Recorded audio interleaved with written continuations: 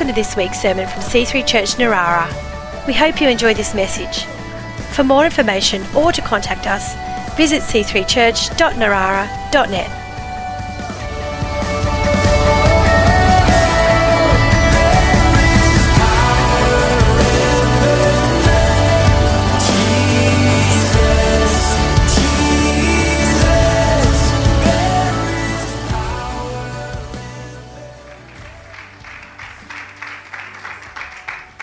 Thank you so much, Chris. It is wonderful to be with you, and the Browns have been so welcoming already, and it is wonderful to be here with you today. I want to say, first of all, Chris mentioned her already, but if I don't mention her, then I've got to still live with her. So, no, that's not fair at all. It's still Valentine's Day at home, so I have to treat her like my Valentine. This is my Valentine, Shelley, back here, so I say hi to Shelley. Truly an honor to be with you today. I love that there are so many different churches from so many different backgrounds getting together. Did I hear someone's here from Salvation Army? Okay, I got to show you the picture I've got on my phone of my maternal grandmother as a teenager with her Salvation Army uniform on.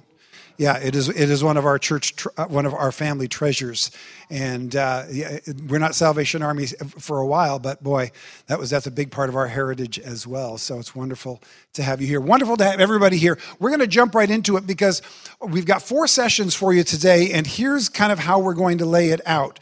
The first session will be the longest session by far because you've got the greatest amount of attention span, hopefully not tension span.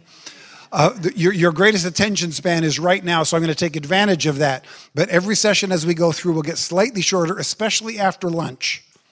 Those will be shorter sessions, and they will get more practical as the day goes on, as our attention span wanes and as just simply note-taking becomes a more important part of it. Just to give you an idea of how the day is going to go. The second session is going to be big churches, small churches, what's the difference? The third session, first one after lunch, is going to be how to discover and use what your church does well. Your church does something well. How do you know what it is and how do you use that? And then the final session will be finding and mentoring volunteers. How many of you have enough volunteers in your church and you don't need any more? I've never had a single hand raised for that. So our last session will be finding and mentoring volunteers in today's and a peek into tomorrow's church. But we're going to begin with session 1. We're going to be calling it Redefining Success in Ministry. So let me begin this way. Hi, I'm Carl, and I'm a small church pastor. Yeah. When I say I'm a small church pastor, I've been a small church pastor for over 30 years, but I didn't know I was a small church pastor until about 10 years ago. So how can you be a small church pastor for over 20 years and not know it? Well, you see, I thought I was a big church pastor that just hadn't arrived yet.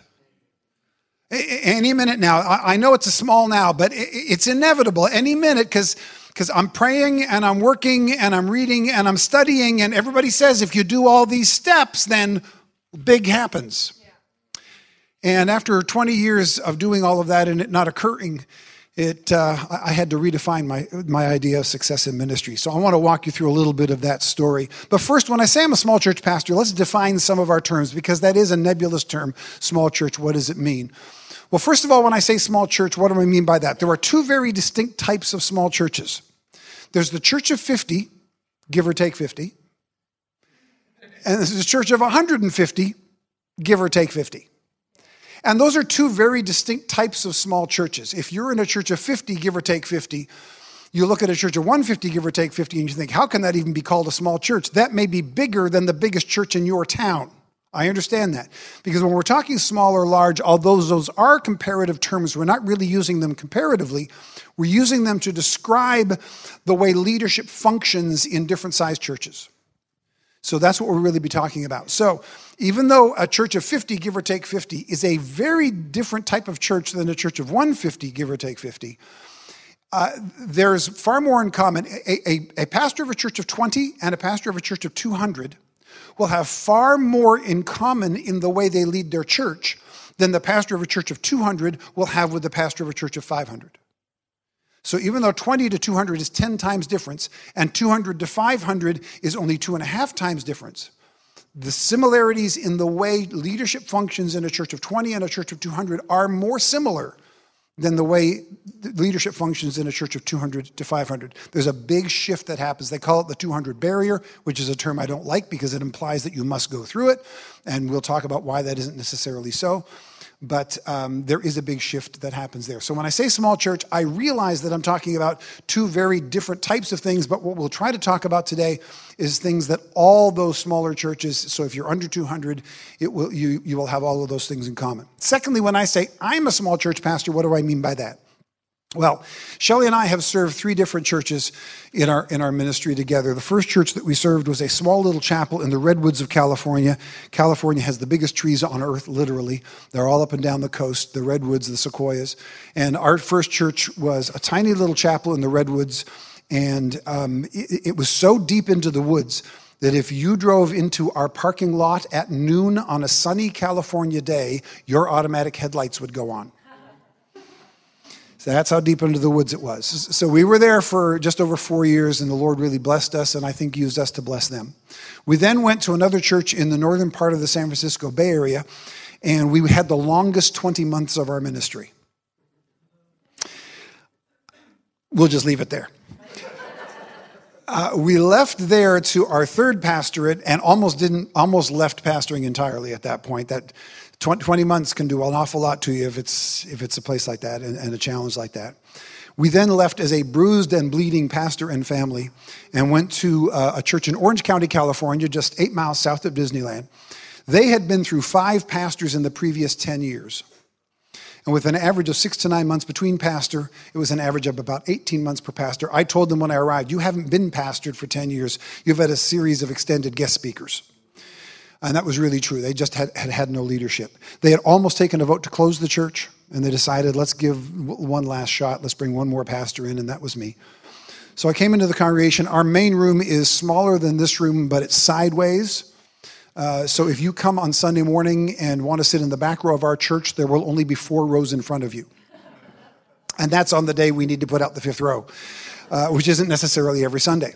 But I came into that church, even though we were hurting and even though that church had been hurting for a long time. We were in the middle of Orange County, California, 8 miles south of Disneyland. It's a place where big things happen. We're less than a half-hour drive from Saddleback Church. We're only about a 5-minute drive from the original Calvary Chapel, not farther than that from Crystal Cathedral, from the original Vineyard Church. Go just over the border and you have Church on the Way and Angelus Temple, Fuller Church Growth Institute. For those from a Pentecostal background, Azusa Street is a 45-minute drive from my front door. So I live in a place not just where big things happen, but where big movements begin. And so we thought, well, us next. There's a lot of people around. There's no excuse to say small. And we showed up in this church that had 12 people on an average Sunday, 30 people on a big Sunday. And we started working. But we were hurting and they were hurting. So for the first 6 or 7 years, about all we did was have worship services and potluck fellowships. We just worshiped and ate. That wasn't a plan. That was just basically about all any of us had the energy for. This was an old and tired congregation, and I was a young but tired pastor. And so we just hugged Jesus and hugged each other for about 6 or 7 years. That's all we had the capacity for. I'm not recommending that. I'm just telling you what we did. And I remember very distinctly at about 7 years in, I was done with a Thursday at work, and it had been another good day in the office. And I sat in my car and I looked ahead at the church building, and all of a sudden it overwhelmed me. I went, oh, that's a healthy church. I'm looking at a healthy church. And because I was sitting in my car, I had this image hit me. I feel like I've been under the hood of this church for 7 years trying to get the engine running. It's finally running. It's finally ready to go. I'm now sitting in the driver's seat, and I have no idea where to take it. What do you do with a healthy church? I hadn't pastored one in a decade, and they hadn't been one for 2 decades. This was unfamiliar territory to us. What do you do with a healthy church? So I actually brought that concern to our church leadership, and I said, we're healthy. And they went, oh, yeah, how'd that happen? What do we do now? When we decided, let's share that blessing with others. And so that was when we started doing outreach. At that point, we were running about 75 people on a Sunday morning. And over the next 7 years or so, we started reaching out to the community, and it started growing. And at about year 15, we were running around 200 people, which filled our sanctuary twice and which more than overwhelmed our very minimal parking. And we were parking around the corner. At that point, At that point, we realized we needed to get a little bigger. Actually, at that point, that was when all the church growth conference people started to call me and said, hey, Karl, we want you to come and teach us how to take a church from 30 to 200 in just 15 years. Not everybody gets that joke. I'm glad you did. You don't get those calls. That takes. If you're in the room today for quick fixes and fast answers, you're in the wrong room. As soon as the session is over, you can make a graceful exit and go somewhere else. Abraham Lincoln said, I may move slowly, but I never move backwards. And that's kind of been my philosophy of life and ministry. I may move slowly, but I ain't moving backwards. I can keep on going.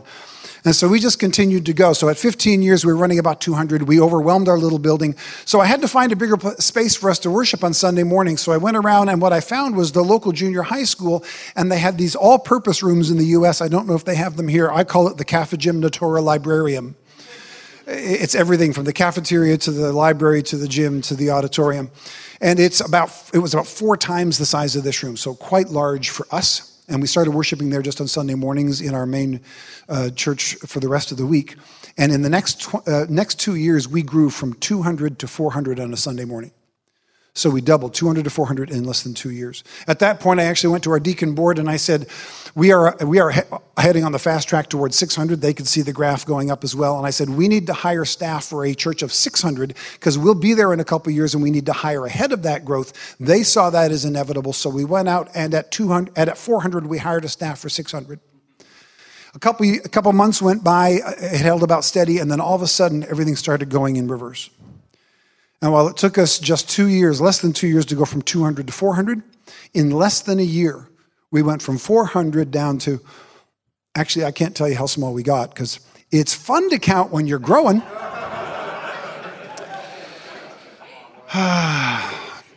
But when you're dropping that fast, it's like, you know what? When the house is on fire, don't tell me the temperature of the flames, just get me a hose. Right? I don't need the details. I told them, quit giving me numbers. I know everybody's name. But the good news was we didn't have to rent that room in the junior high anymore. We fit back in our small church real well, so I fixed that problem. So we fit very easily back in the room. We were under 100 every Sunday, and we had some Sundays under 50. And less than a year before, we were at 400. And there had been no scandal, and there had been no split.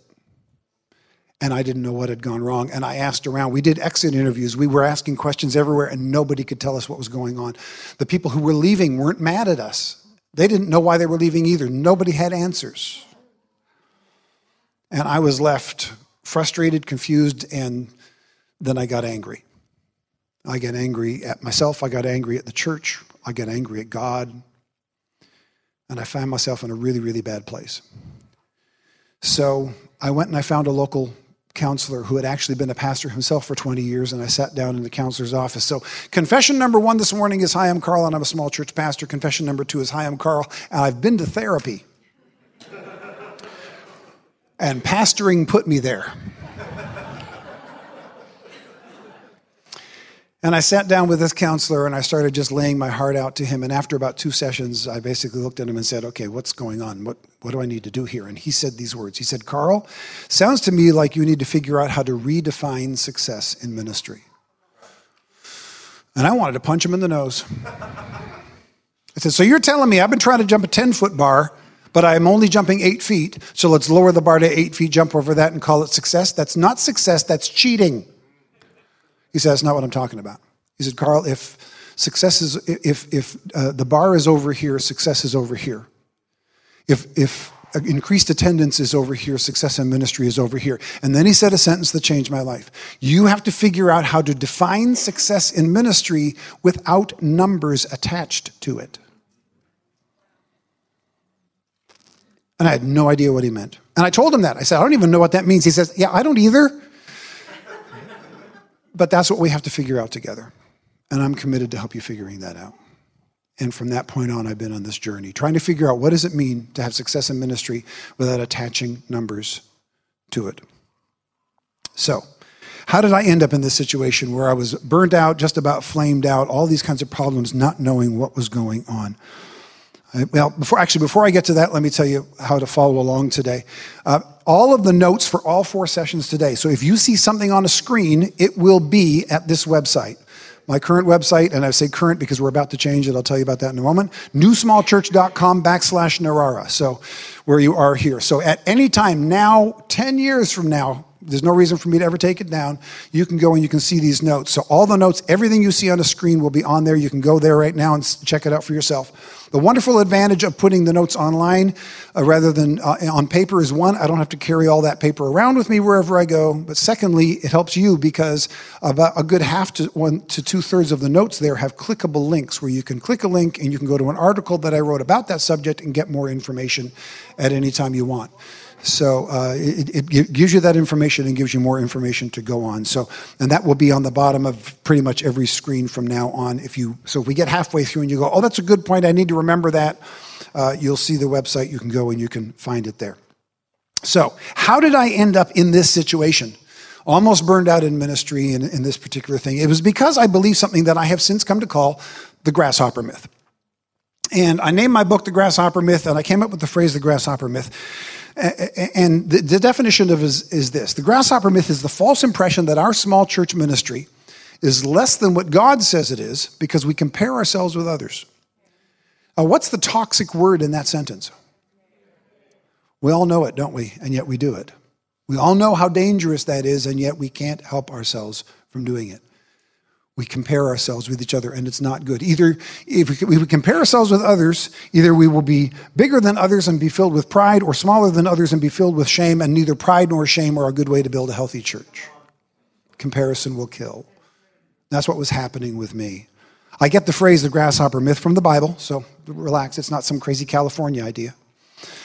From the Bible, the book of Numbers, the 12 spies go into the land, and 10 of them come back with a report that includes this phrase: all the people we saw there are of great size. One translation says there were giants in the land. We seemed like grasshoppers in our own eyes, and we looked the same to them. Where did they seem like grasshoppers first? If you don't see a grasshopper in your mirror, no one else will see a grasshopper in you. In our own eyes first, and then to them.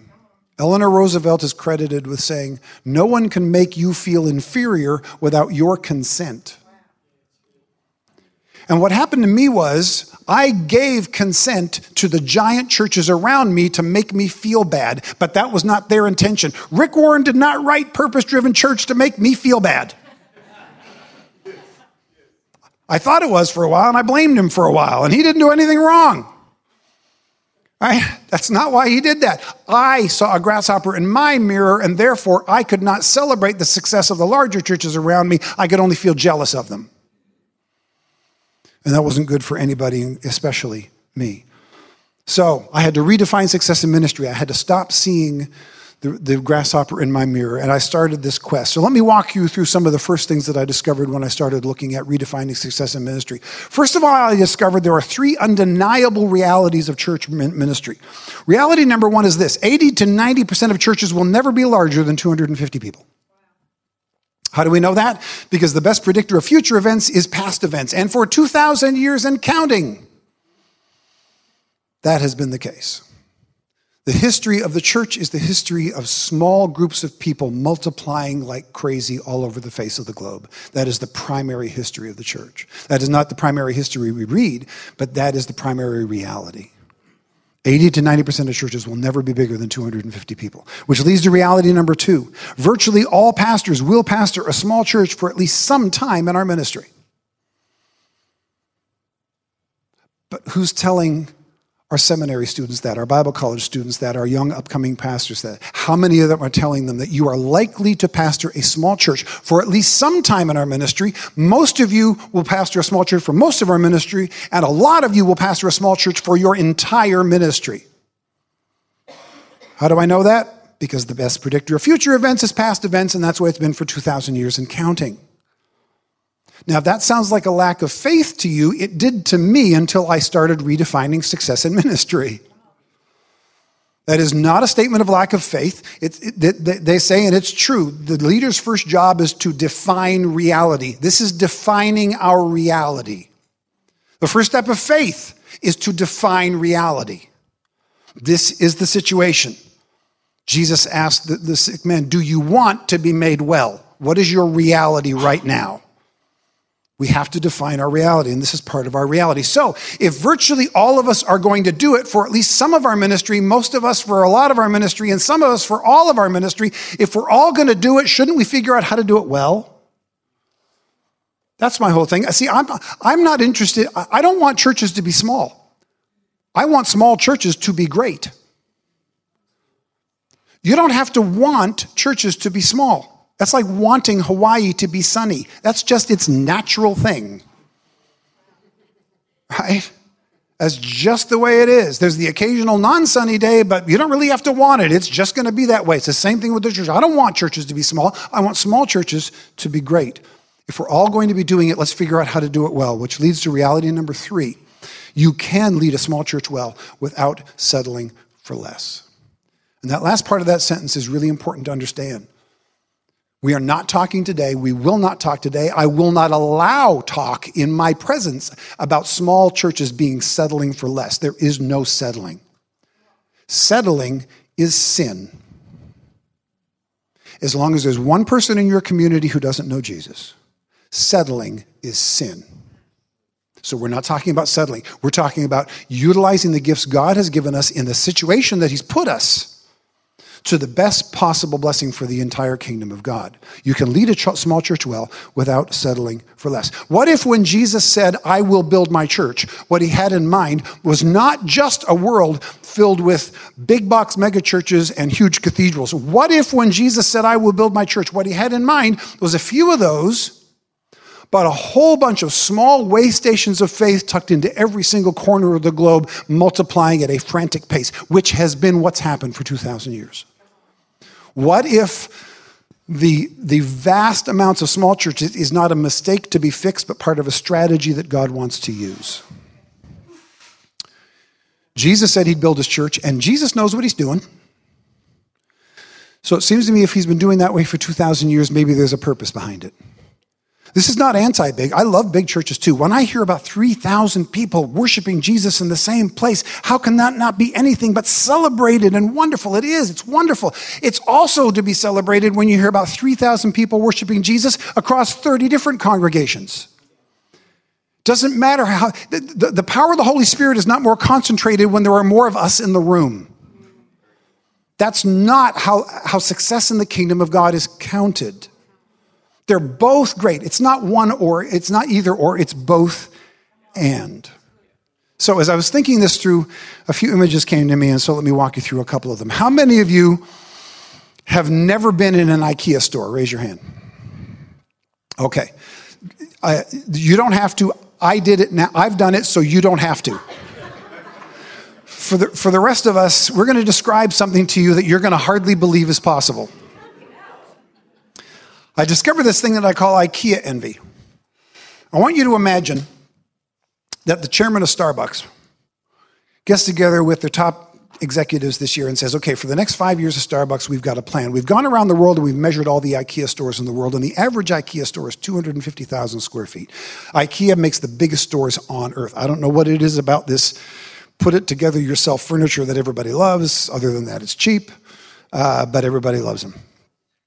And I want you to imagine that the chairman of Starbucks says, okay, we've measured all the IKEA stores, and they've got an average of 250,000 square feet. We've measured all of our Starbucks stores, and we found out they only have an average of 800 square feet. We need to fix this if Starbucks is going to compete with IKEA. Does that make any sense at all? No, it doesn't, does it? Why? Because they're doing two completely different things. You may not like IKEA. I don't. But they have been successful at what they've done. You may not like Starbucks. But you cannot argue that they have been successful at what they've done. Two different success stories, two different completely types of different things. So IKEA is only in a few places. We've got an IKEA near us. And the first time Shelley took me there, we had to buy furniture, whatever. We're going to go to a furniture store. So I had a picture of a regular furniture store in my head. We drive up to IKEA, and I'm like, astronauts can see this from space. This is ridiculous. But I thought, I've been in big stores before. I've been in the mall before. I know how this is going to go. We're going to walk in. She's going to go her way. I'm going to go my way. When she finds what she wants and she's ready, she'll text me. I'll meet her at the end and put stuff in the car. Oh, no, not in an IKEA. You're not allowed. You're not allowed. Here's an idea of what it looks like in an IKEA. That's an actual floor map of an IKEA store.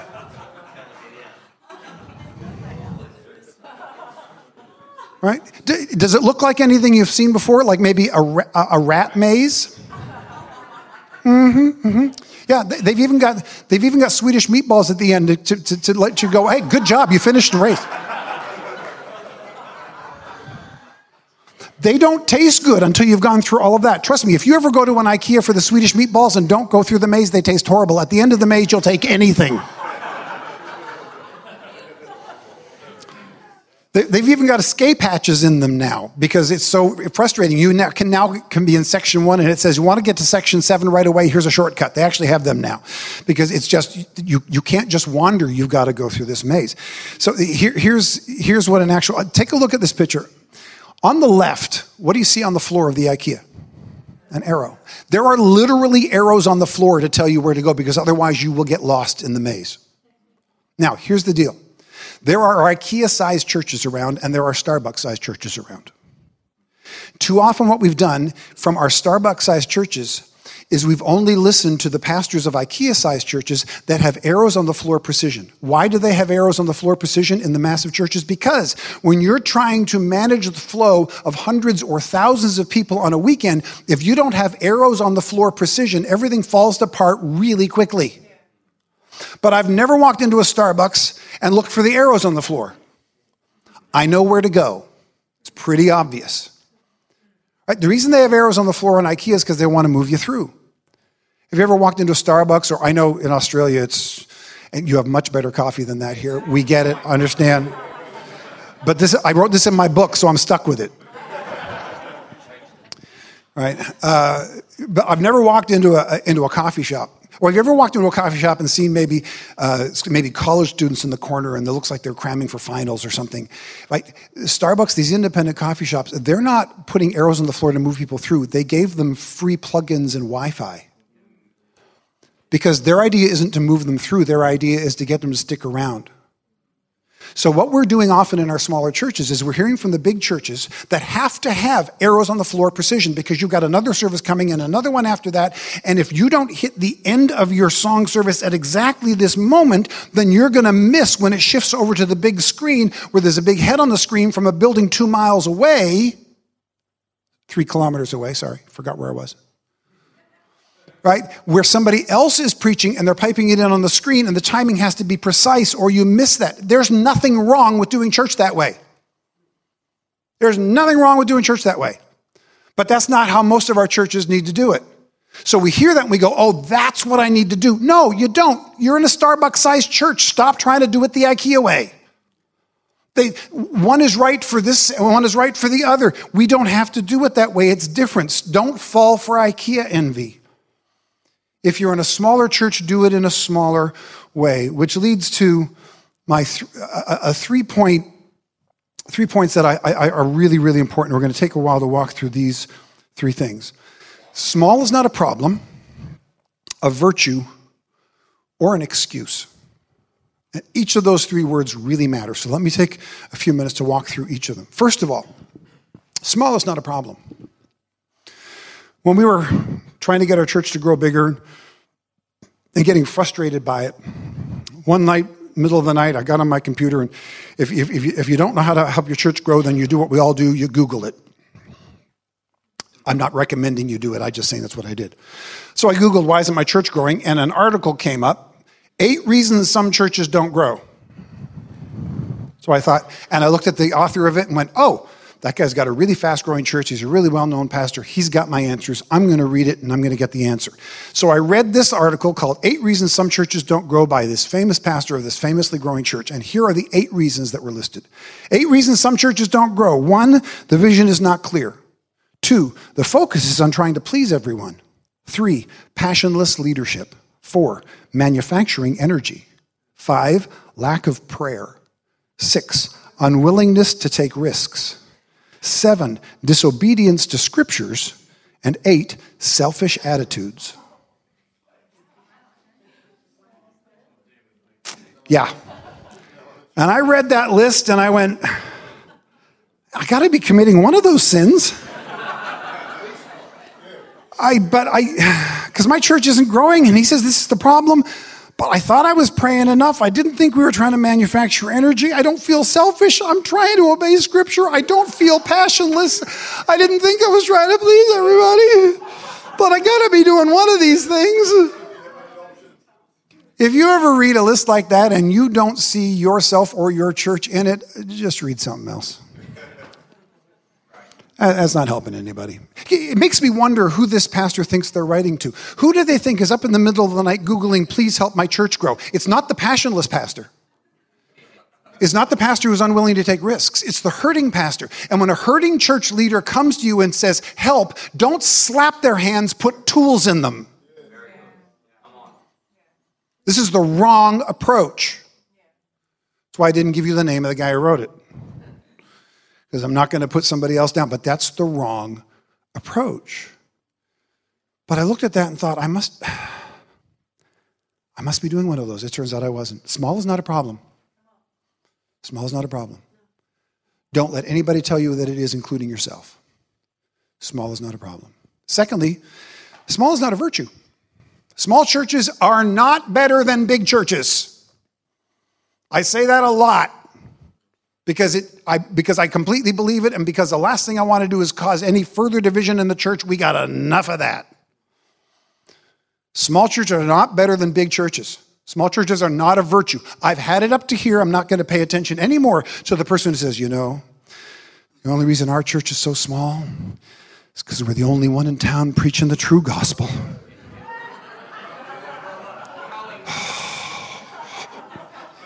If you really believe that, then let's sit down and have a talk about your pride problem before you get up to preach on Sunday morning, because that's a bigger issue than the size of your church. We're holy because we're small because we're holy. Oh, stop. There's this meme that goes around on social media, and the picture of this big church packed to the gills, and over it says, this is what happens when you say what they want to hear. And then there's an empty church, and it says, this is what happens when you preach the truth. Oh, stop. Just stop. This is ridiculous. When you do that, you deny the power of Jesus to draw people unto him. Small is not better than big. It's just not. It's not a virtue. In fact, this is really weird. That whole list that I read from the big church pastor about small churches? I've heard every single one of those accusations lobbed from small church pastors to big churches. Oh, those big churches, they're just trying to please everyone. There's no prayer in a big church. They're not following Jesus in a big church. They're just trying to please everyone. They're so selfish, those big churches. Animal behaviorists tell us that when you put monkeys in cages and they get mad at each other, do you know what they do to each other? I'm going to use a very unchurchy word right now. Monkeys throw their poop at each other. And when we do this in the body of Christ, we make the monkeys look good. That's the level that this dialogue is on. Oh, you're so selfish. No, you're selfish. No, you don't have a vision. No, you don't have a vision. Stop! Small is not a virtue. Small is not a problem. Small is not a virtue. Size has nothing to do with your obedience to the call of God in your life. And thirdly, small is not an excuse. There are too many small churches that go, well, when we get to this size, then we'll start doing ministry. When we get to this, then we'll start. Stop. Your size is not an excuse to do right now what Jesus is calling your church to do right now. I've read the New Testament. I'm sure you're glad to hear that. And in my readings through the New Testament, I've looked for this and have yet to find any situation in the New Testament where a command is given to the New Testament church that cannot be done by 2 or 3 people who love Jesus, love each other, and get together on a regular basis. Not a single command. There's not a single command that says, but first you need a bigger budget. Or first you need more people in the room. Or first you need a permanent facility. It doesn't exist. You need more parking. It's not in the New Testament. Jesus has given your church everything you need right now to do what Jesus wants you to do right now. Stop complaining and get to work. So most of today is going to be filled with wonderful encouragement, but occasionally I'm going to step on a couple toes because some of us need that too. Being small is not an excuse to do poor ministry. We've got to get past that. Help me get back a little bit to some of my story. During that season where I was kind of flaming out, I actually went to our church leadership and I said, I'm leaving for 40 days. And the only reason I gave them 40 days was because I couldn't find an 80 in the Bible. This is really sad but true. I actually looked through scriptures. I did a study of scripture to find somebody had to have taken an 80 or 100-day retreat in here. Because if it's in the Bible, they'll give it to me. It's all 40s, just so you know. 40 everywhere. So I thought, it's in the Bible. I'll take a 40-day retreat. It sounds holy, but the truth of the matter is I am burned out and I don't know if I'll come back. And I left for 40 days. It was a hard 40 days. Shelley will tell you. During that 40 days, I would not allow us to drive. I could not physically look at the building. And we live really close to the church building. We had to do really weird stuff to get to the store so that we didn't drive by the church building. And during that 40 days was when I went to that counselor. And during that 40 days, the Lord really helped to turn my heart and my attitude around. But during that 40 days, I wish I could tell you that I spent the entire 40 days in prayer and fasting. I didn't.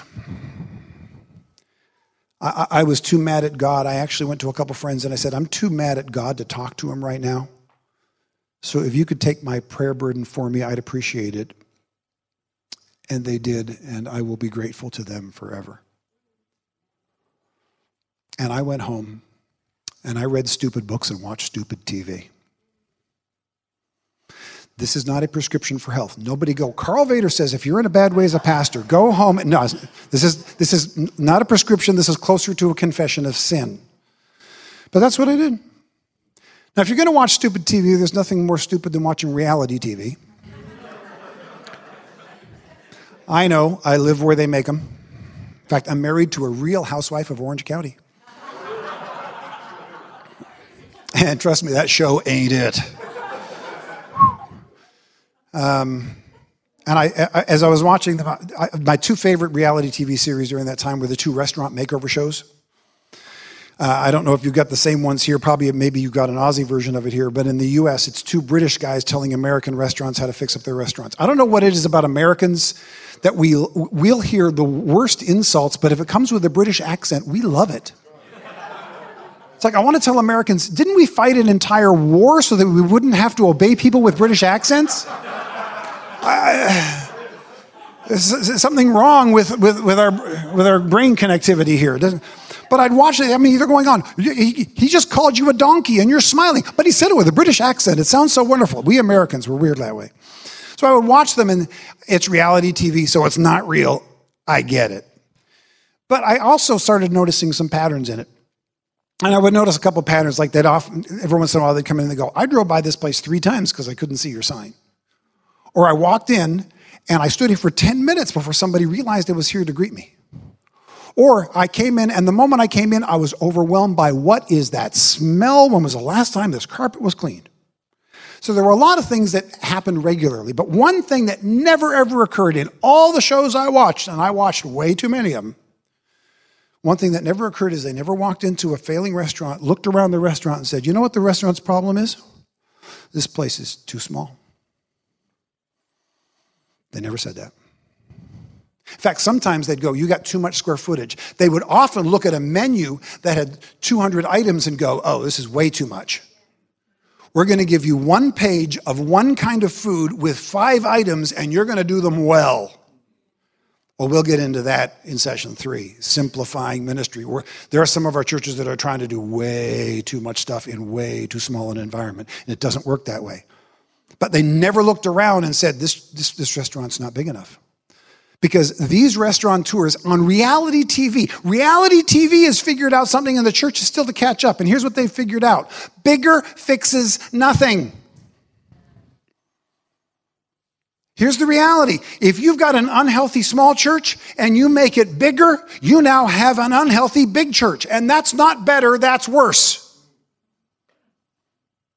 But if you take an unhealthy small church and you make it healthy, even if it doesn't get bigger, healthy makes it better.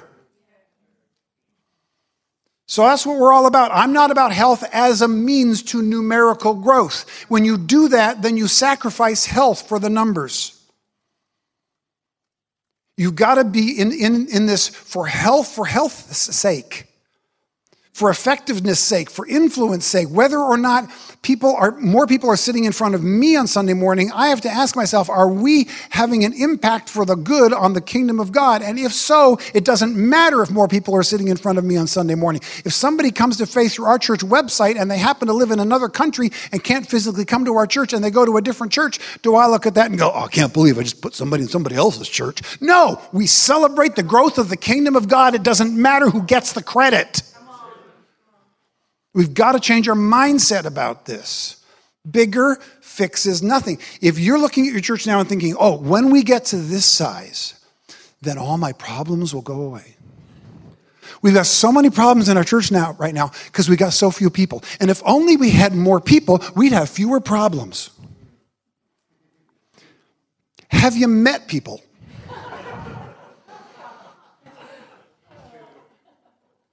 More people, fewer problems. If you really believe more people bring you fewer problems, and you were born on what planet? Never in the history of the world has more people equaled fewer problems.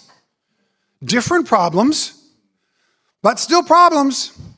And we got this thing in our head. Once we hit this, we were talking about it, was it with you or somebody else the other day, people say about making money. And if they ask people who make a certain amount of money and they ask, how much more money would you have to make for you to be truly happy? And no matter how much money you make, from poor to rich, they all say somewhere around 10 to 20%, that'll do it. And it doesn't matter how much money they're making. Just, does the Simpsons cartoon play here? Yeah. One of my favorite lines in The Simpsons is the old rich guy in the town, Mr. What's it? Yeah, not Smithers. Thank you, Mr. Burns. He's looking out the window and he's seeing it all, and in a pensive mood he says, "You know, I'd give it all up for just a little more." Right, and that's often our attitude in the church. Just a little more. It's always this chasing after just a little more. That's what we all want to do. Bigger fixes nothing. If you think your problems are going to be fixed with more, you will be sadly disappointed if you get more. That's not how it works. And all we need to do is see the trail of failed and flamed out pastors that we seem to grow by bounds every week. One more failed pastor of this big church, and how did that happen? And I don't know, and I'm not going to cast judgment on any of them, because without the grace of God, there go I, for sure. But it doesn't fix anything. Bigger fixes nothing. Well, let me give you some numbers for those of you who are a little numbers oriented, because there are some that really are important for this. Over 1 billion people choose to worship Jesus in small churches. According to the Pew Forum, which is probably the most reliable surveying group in the world about church and religion and ethics, they say there are 2.2 billion Christians in the world.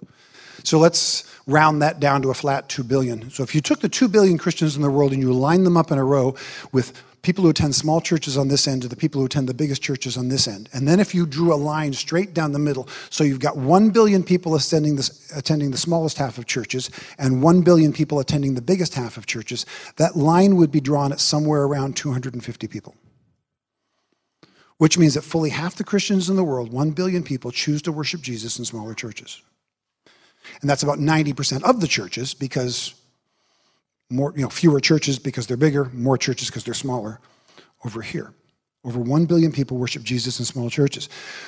We have looked at this as a problem to be fixed, but it's not. And let me show you a new way to frame this situation.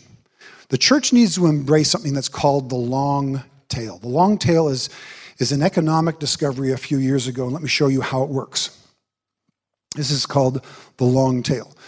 On the left, let me see. Oh, there we go. Jumped ahead too far. There we go. On the left, you've got, I didn't label that properly, but we'll label it for you now. This here is actually a picture of how YouTube works and how Amazon works, how Apple works. Let me use YouTube as an example. On the left axis here is number of views, and over here is number of videos, okay? On the left here, you've got a handful of viral videos by the Taylor Swifts and the Justin Biebers that get billions of views, and that's what everybody pays attention to. But there's only a few of them, and it drops real quick. And what you've got on the right hand over here, way over here, is you've got the YouTube video that you put up so that grandma and grandpa could watch it, and only 7 people in its entire lifetime will ever see that video, right? And I always wondered, how does YouTube make this access to high-quality video that anybody in the world can see to anybody who wants to put it up? This is what they call the long tail. And what they've discovered is YouTube has as many views in the long tail as it has in the big spike. Amazon works the same way. We have the best-selling books on the left, and we have self-published books over here that only 4 of your best friends will ever download and never read. But they paid for them. And there are as many books in the long tail, there are as many book sales in the long tail as there are book sales in the big spike. In fact, they did a survey of it. Barnes & Noble, this is a few years ago when physical bookstores, they hadn't all closed yet. Pretty much all of them had. But they did a survey in America, and Barnes & Noble, the biggest bookseller in America, I think they said had 130,000 titles. That 130,000 titles on Amazon only counted for half of Amazon's sales. The rest of their sales was from the books that didn't sell enough to get on a Barnes & Noble shelf. Most of them self-published. So why does Amazon open it up for you to publish a book, self-publish it, nobody says you can't do it, you put it up there, and only 4 people will ever download it? Why? Because when you add all those books up together, they sell as many books in the long tail as they do in the big spike. This is a picture of how it works in the church too. You've got 1 billion people attending the big churches in the big spike, and you've got 1 billion Christians attending the small churches in the long tail. And what we've done too often over the last 40 years is we've emphasized this and ignored this.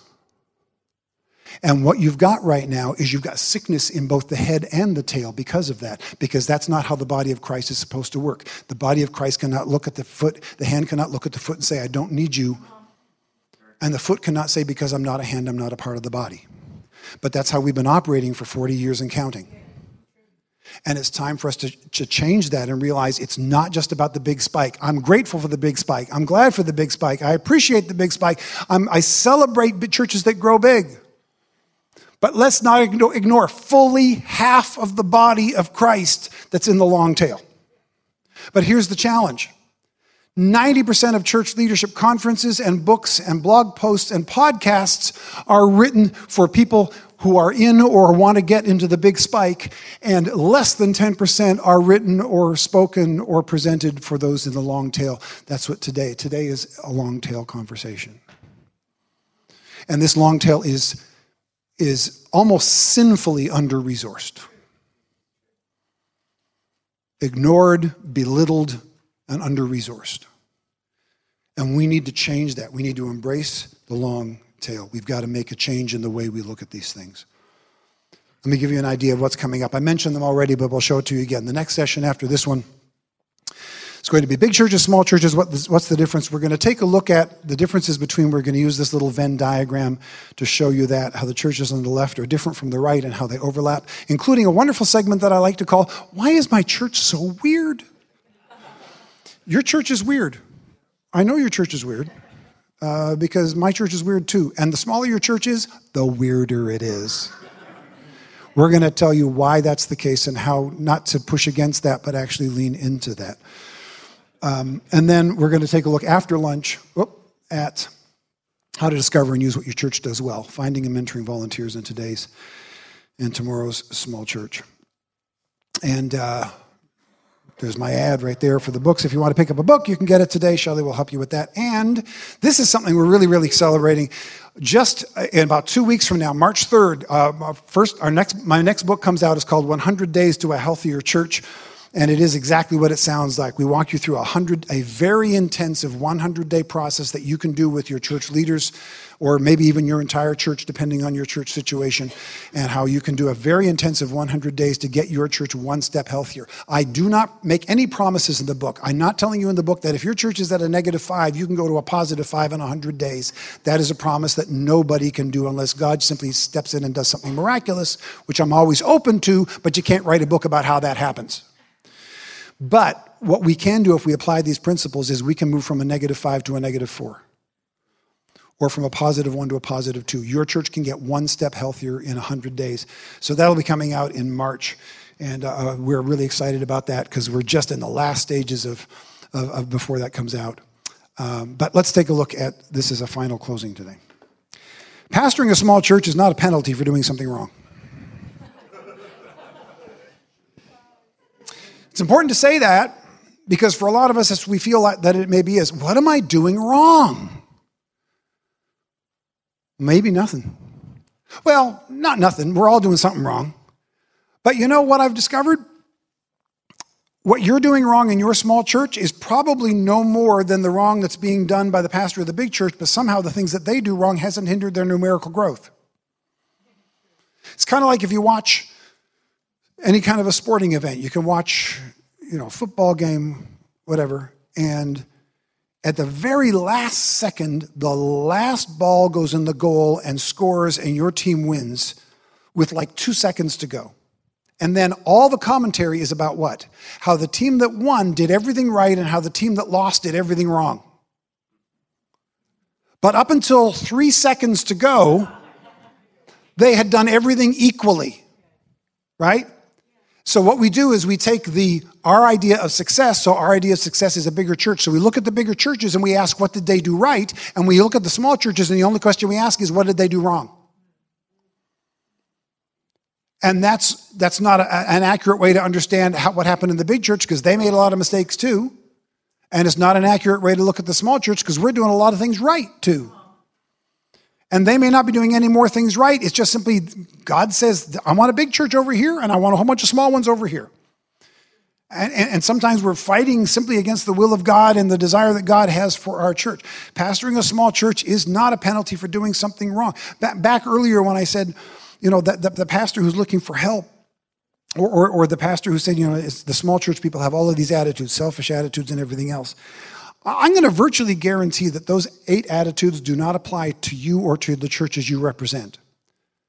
And you know how I can say that those bad attitudes don't represent you? Because you showed up today. Selfish leaders don't show up. Unwilling to take risk leaders don't show up. Prayerless leaders don't show up. You showed up today. That's more than a mustard seed of faith that God can work with to continue to move your church toward healthfulness. So pastoring a small church is not a penalty for doing something wrong. What is it? It's a specialty, and it's worth doing well. For some of us, this change of mindset may be the biggest takeaway that we can have from today and for the rest of our ministry. You're not being punished. You are being placed somewhere where God has put you because he knows you can do it. If pastoring a small church was easy, anybody could do it. But it's not a penalty, it's a specialty. And if it's a specialty, and if God has placed us there, let's figure out how to do it well. Even if God has in our future explosive growth, even if a bigger church is where he's taking us, right now you're small, so let's figure out right now how to do small well. We've got to change our emphasis. You're not being punished. You are being put in a place that God put you because he's got a destiny for you right now. You don't need one more dollar. You don't need one more person. You don't need one more square foot in your facility to do right now what Jesus is calling your church to do right now. Let's be encouraged and let's get to work. Thank you.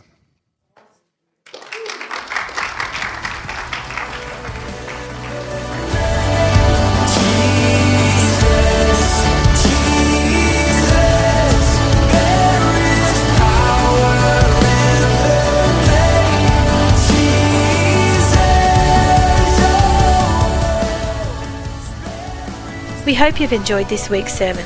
For more information or to contact us, visit c3church.narara.net.